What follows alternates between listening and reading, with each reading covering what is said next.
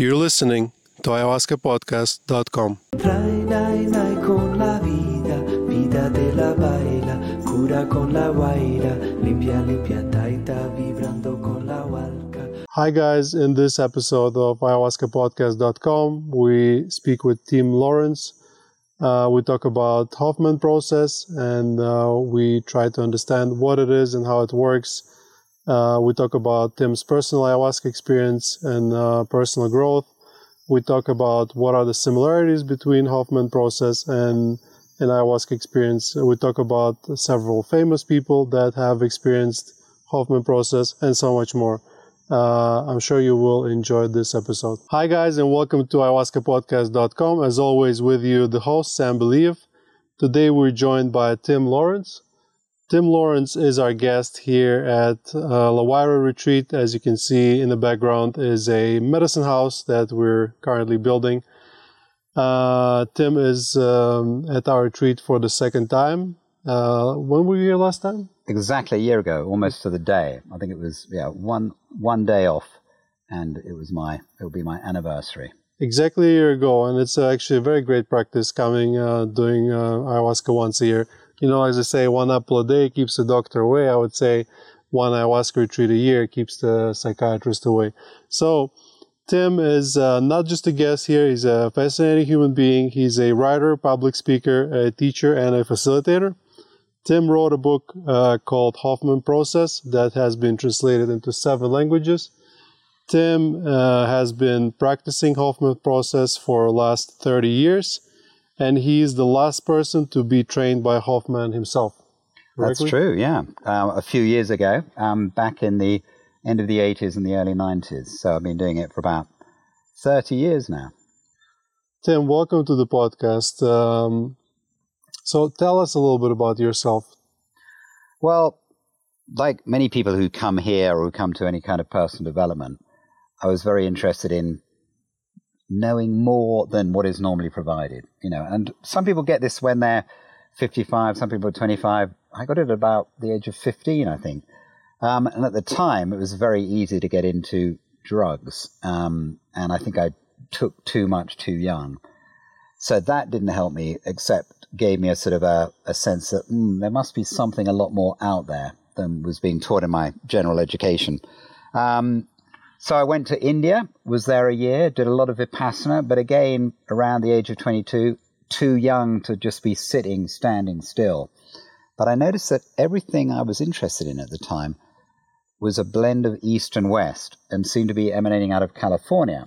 So I managed to make my way over there and spent the next 15 years in California learning everything I could, all kinds of different methods. And the Hoffman method is a wonderful synthesis of programs. So it doesn't obviously use plant medicine. Unfortunately, it isn't totally legal in many countries. It uses a variety of, well, maybe, we can get into that later. You asked about me. I have 2 wonderful boys. They're now both grown up, 26 and 28. Still very much in good terms with my ex-wife who runs Hoffman in the UK. I just love to travel. I always have loved to travel. I love to learn languages. I love to be open and explore. You mentioned your ex-wife. Is it true that she's a Bond girl? Yeah, I don't know how much she'd like me to say that. She was a professionally trained RADA, Royal Academy of Dramatic Art, actress, but she happened to be caught kissing in a scene, as it was meant to be, Pierce Brosnan in the 1995 movie GoldenEye. That's an interesting trivia. And, only 2 kinds of people can date a Bond girl, a Bond himself or a Bond villain. So I'm assuming. Or a wannabe. Yeah. So, Tim, obviously it's your second time here. This time you've done a couple ceremonies already. First of all, how was your ayahuasca experience so far? And tell us a little bit about your experiences, maybe highlights of that. And then maybe we can talk a little bit about parallels in between the Hoffman process and, let's say, what happens here at the ayahuasca retreat. Yeah, sure. Because they have kind of the same format, remove yourself from the world, stop your daily routine and just listen. So My experience a year ago was I really wanted to come because I'd had one night on ayahuasca in England, and nobody, I think, got very much from it, and we didn't really integrate it or anything afterwards. So when I heard about this, and I heard your podcast talking about it, you sounded very, very articulate about it. I researched it, couldn't find anything negative on your reviews. Bit suspect that, but it all seems to be true. And I had a really good time here. We had 4 ceremonies, 2 night and 2 daytime. And we also had the word circles whereby we got to integrate it. And as we went around in a group of 20 or so, we were able, I think, to hear just how different the medicine is for each different person, what it is they're reflecting through their own past, if they have trauma, if they don't have trauma, if they're just having perhaps a wonderful opening, connect to themselves, others, the universe, call it what you will, of their experience. And I relaxed more and more into it. And I remember the 4th time I was just in a state of blissful connection, of oneness throughout. And that stayed with me for a long time. I would say it stayed the whole year.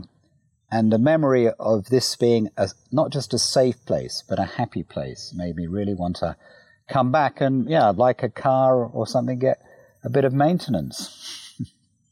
Yeah, it's... I personally drink ayahuasca once a month, but it's only one ceremony. So for obviously not everyone has the luxury of living at an ayahuasca retreat. In that case, when people ask me, how long should my retreat be, or how often should I come? I say, if you have like a big issue you want to resolve, come and do a couple longer retreats. And then when you feel better, just once a year seems to be a very safe amount. It's funny you mentioned the reviews because one girl recently said she was very suspicious as well. So many 5-star reviews. I think we're treading around 350 right now. She basically, after doing her retreat and obviously enjoying it a lot, she said she put us 4-star review, and in the comments said, I would put 10 if possible, but she added 4 stars, so it's a bit less suspicious. Yeah. 5.0 to 4.98 or something. Yeah, something like that would be nice. It's a good problem to have. So you've been working with this Hoffman method for 30 years. The only thing I know about it is what I learned in preparation for this interview with information you provided. Can you tell listeners a bit more about that method and what drew you to it? Well, our byline is when you're serious about change. So it's a 7-day intensive retreat where people really go when they're fed up of being fed up, when they've had some issues that come up again and again and again. And usually they hear about it through word of mouth, because on that level of intensity, you kind of want to know somebody who's gone through it in order to be able to trust the various methods. I was attracted to it partly because friends of mine did it. And though I was in a sort of a set of people who emigrated either from Europe or moved from the New York area to the West Coast, we were really interested in what was going to make things change. We were dissatisfied. We wanted to know, was it an Indian guru? Was it a psychedelic substance? Was it a therapy thing? And this method seemed to combine lots of things together.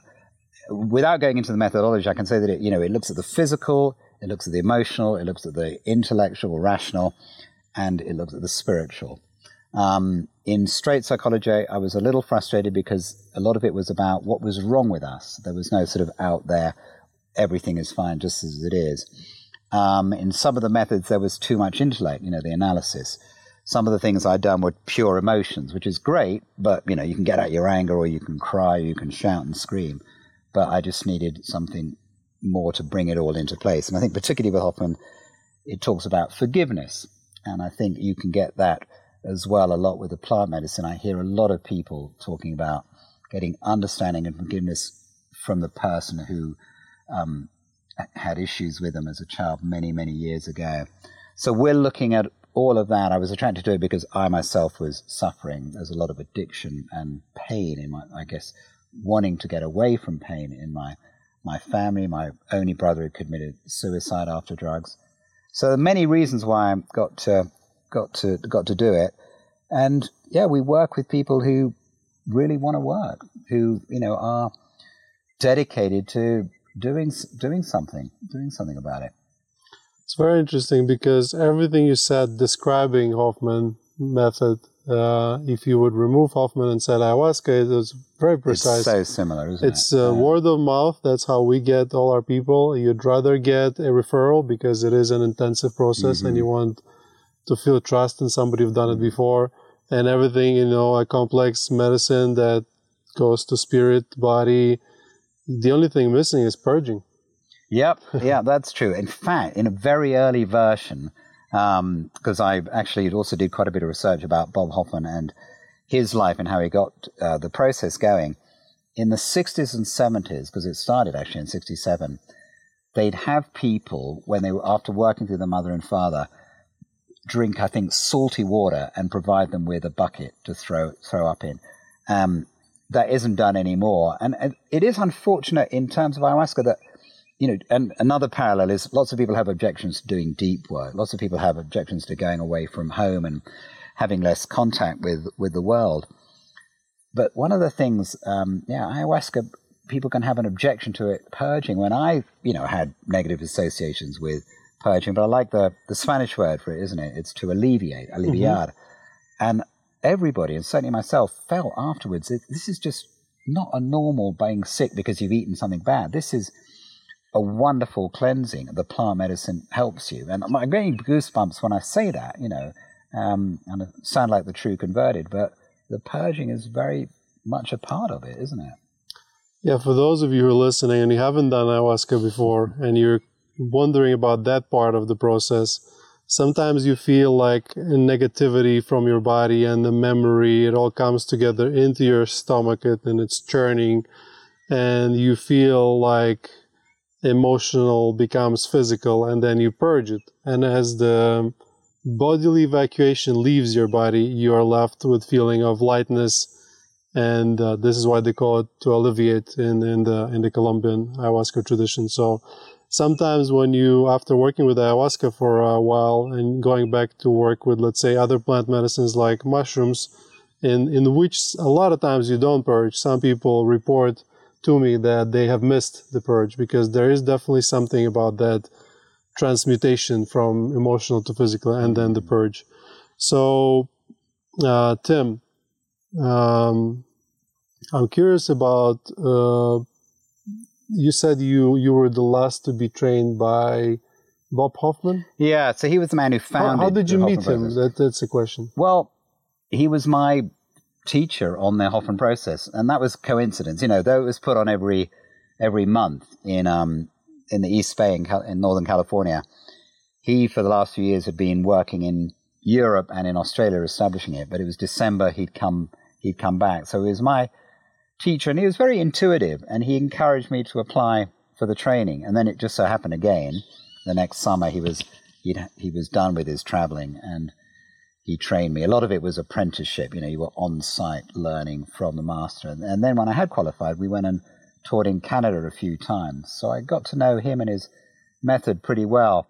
And he was very intuitive. I think one of the brilliant things about that was that it wasn't a theory. It wasn't a psychological theory, although it's based on certain things like, look at the dynamics in your family system. He was a fascinating man who kind of didn't know how to handle much technology, but he just had a wonderful spirit, and he'd always be tuning in.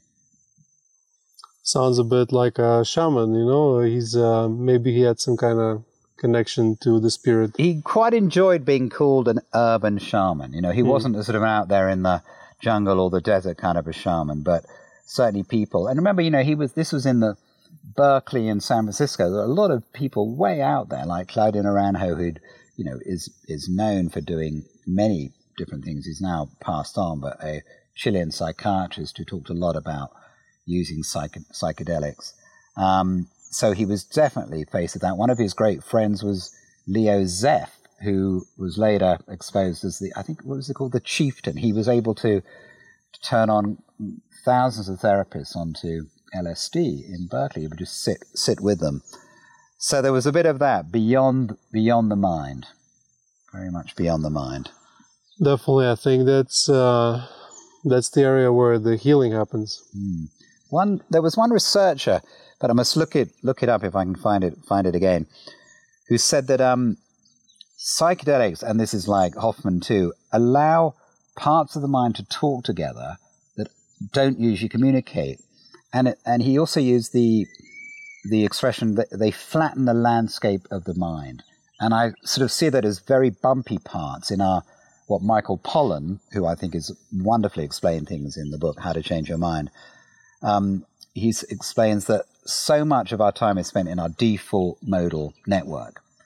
And in Hoffman, in meditation, in plant medicine, you manage to get out of that. Something grabs you and gets you beyond your normal anxiety or depression or fear. And so whatever we can do to help, it's sort of a reduction of the ego, isn't it? It's like the ego is very necessary for getting on in the world, but it so gets in our way. Yes, I like to explain to patients that come to the retreat is that ego is necessary and it protects you from the outside. Your ego is what brought you here. But as this ego gets constructed and it gets traumatized by, life events, it ends up being this kind of ugly construction. And sometimes you need to dismantle it to reconstruct it, but slightly nicer every time. Yeah. And this is where psychedelics come helpful. But ego is very difficult to work with. As I like to use this analogy of a cat trying to put a cat in the bath, it will come up with lots of excuses. So that's why I guess lots of people are so avert to deep work. Also, I think ego in a spiritual tradition is often sort of ignored or pushed down or, thought of as bad, but it just comes back and bites them in the ass. Look at all the stuff that goes on in spiritual communities or the Catholic Church. You can't get rid of ego, but I think both of our types of work allow us to go softly with self-love and oh yeah, I've got this pattern of behavior. We use the word pattern a lot. Or I've got this thing going on with me. Somebody in the group was saying, people consider me an asshole, but she was saying that with sort of humor and self-love about being able to gently probe that. And I see, myself doing this work as a chance not to be in my ego of I'm a facilitator, I'm the person leading the group. Because when you go up with the wonderful medicine, your ego has to kind of get way, way, way in the background. Well, I must tell you, Tim, your ego is pretty much in check because it took me a year to learn about who you are and your achievements. And some people would say, my name is Tim, I am the founder, I'm this and that. And you've been very humble about who you are and what you do. And including, I said, Tim, I'm going to introduce you as a writer. And you said, no, I'm not a writer. Yes, you are a writer because you wrote a book and it's a pretty popular book. So my next question is, apparently Hoffman method is pretty popular. And can you tell us about the story about Orlando Bloom and Katy Perry? Well, as long as they've admitted to doing the process, I can say something, because I knew that Katy Perry, because I've been in quite a few processes where people that she's recommended have done it. And so she's a big champion, and she would send all her friends, some of whom she would pay for to do it as well. What I didn't know was how public Orlando Bloom was about it, but apparently he has come out and said it. And great, if a couple can do it. I don't know so much about their story, but somebody was suggesting that Orlando Bloom did it before, and Katy Perry saw the peace inside of him and said, I'm not used to that, so I better change my own behavior. I don't know if that's true or not. I'd have to sort of see her interviewed for me to be able to say that.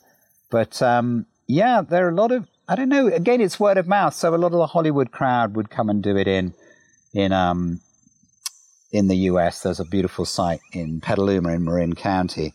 And we get a lot of celebrities, but not a lot compared to what it is. It's easier sometimes to get a newspaper mention or a magazine article when they can say, oh, the beautiful Sienna Miller did it, or the wonderful Tandy Newton did it, or whatever. He says, dropping a few names in there.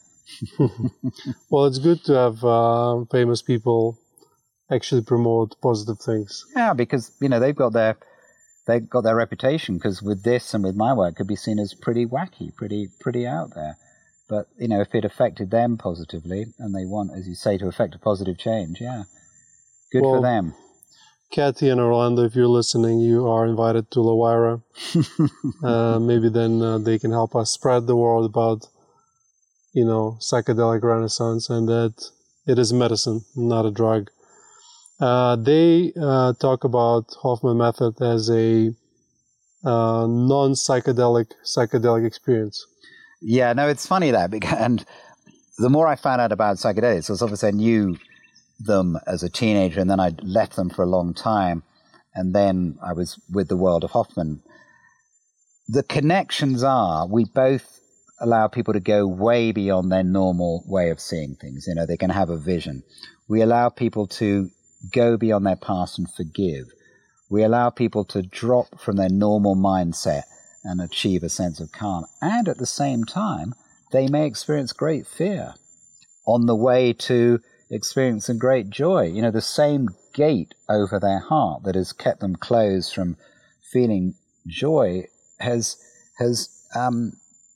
the same gateway that keeps them imprisoned in anger or sadness can open to joy. So there's a lot to unpack if you're willing to unpack it. Unfortunately, most of the world is happy to keep things very much on the down low, sedated with, the internet, junk food, TV, Netflix, whatever it is. I shared with you my somewhat crazy idea about combining those kinds of experiences like Hoffman method or other kinds of self-work group setting events with ayahuasca. For example, I had this idea about maybe using some form of microdosing, whether it be ayahuasca or another psilocybin mushrooms or San Pedro, and then doing the work. If maybe that could be helpful to increase the efficiency or speed of opening up, or maybe depth you can go to. In your opinion, how does this two lines of self-work can be mutually beneficial, whether done together or separately? Let's say doing once a year doing ayahuasca and once a year doing Hoffman method. Okay, so how are they compatible? Well, firstly, Hoffman, in the countries we do it in, unfortunately, we can't even do microdosing. Did you ever see that program, 9 Perfect Strangers, with Nicole Kidman? That's where she does sort of personal development work and gets them to do lots of stuff about their parents, but then she microdoses them with psilocybin smoothies in the morning. And I joke sometimes at the start of the process, by the way, guys, I'm sorry, you won't be getting any smoothies. What we can do, or what you can do, and what wonderful academy in California is doing, is training people to assist as trained therapists and use psychedelics.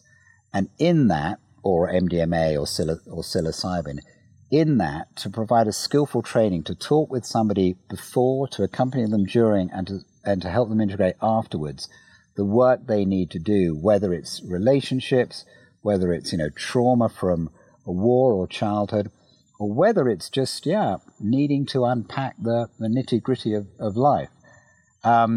So I would say it needs to be done skillfully because, as you know, you can't just do this on your own. It really does need guidance. Yeah, ayahuasca work is extremely powerful, but it is chaotic sometimes, and guidance definitely help. We try and do that by helping people set intentions and integrate that experience in the form of written integration journals and also sharing circles. But yeah, if you could get a professional, that would be nice. 2 episodes ago, if I'm not mistaken, we have interviewed Simon. He's a therapist who came here to Lawira, and he expressed interest in volunteering and doing this kind of work. So, Simon, if you're listening, we still remember about you. So, I mean, if somebody could come here where it's acceptable, it's legal, and work with people before, during, and after, that would be great. What you do, and I don't think you've given yourself enough credit for it, you model the word circle very well. You and a couple of your assistants will start off the word circle to enable people, as we go around in the group of 20 or so, to speak deeply about their experiences. And in so doing that, they might even not have realized it before. And you also encourage us to journal it, anything that could make it more concrete rather than just, a memory of the night before. Definitely, we're trying our best and improving gradually. As you can see, this building behind you. Made huge improvements since last year. You have this huge building here where the ceremonies will be, but also you've got coming up 10 cabins. You've got a wonderful pathway down to the river. You've got loads of stone things. And the food, top notch. So yeah, from a perspective of somebody who also facilitates the retreats, what do you think about the work we do, or maybe just generally, what do you think is the future of those plant medicines, and how does it make you feel? Like, is it optimistic, or? I think even in the last few years, we've seen a great acceptance of them. Gabor Mate gets mentioned quite a bit, and his books sell hugely. He has huge turn-ups for his talks and his coaching. I think he does a whole program, and his podcasts, and other people too.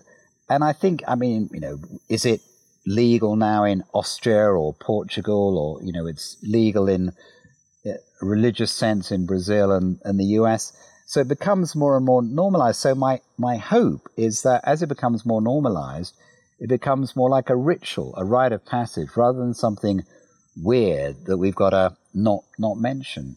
I like what you said to me once, which is rather than asking somebody, have you ever done ayahuasca, it will turn to, when was the last time you did ayahuasca? But it needs, it does need a bit of public image work, as it were, subtle marketing. But the marketing will be, I suppose, people like you and me telling our friends about it. Yeah, and also this kind of work, creating content and for people to see more people who have done it before, see that it is actually safe if it's done responsibly, and that you can achieve great results. And another famous person that I've heard about, what happened to Justin Bieber and why he walked away from his Hoffman process. We can talk about Justin Bieber because he actually mentioned it in an interview with one of the Vogue international editions. It isn't for everybody, just as this isn't for everybody. You have to come when you're very ready. And I imagine that he wasn't that well prepared for it, or too many people encouraged him because they could perhaps see he was having a really difficult time. And the fact, a major star like that, there's hundreds of people whose income depends upon him. So they wanted perhaps, Justin, please clean up your act. He wasn't ready. It wasn't his thing. I think he walked out he said on the fourth day, because it was just weird for him. And he said, I'd far prefer to go and hang out and hug my wife. We try to vet people as much as we can beforehand. There's an interview, there's something like 8 hours of written work to do that will ask them not to drink or, have too much of a social life right before. We ask them to have a couple of days afterwards. But one thing came from the Justin Bieber disappearance. Other magazines then started saying, calling us the world's toughest therapy. Can you handle the world's toughest therapy? It's not that tough. And actually, we don't even really brand it as therapy. It's personal development, series of structured exercises. We really use the day well that may or may not have a positive effect. Of course, we hope they do. Yeah, I think I asked all the questions that I wanted to ask. Is there anything else you want to teach us about Hoffman method, or is there any message you want the audience to walk away with? I just say, people listening to this podcast or even searching the term personal development, ayahuasca, Hoffman, or whatever, are already interested.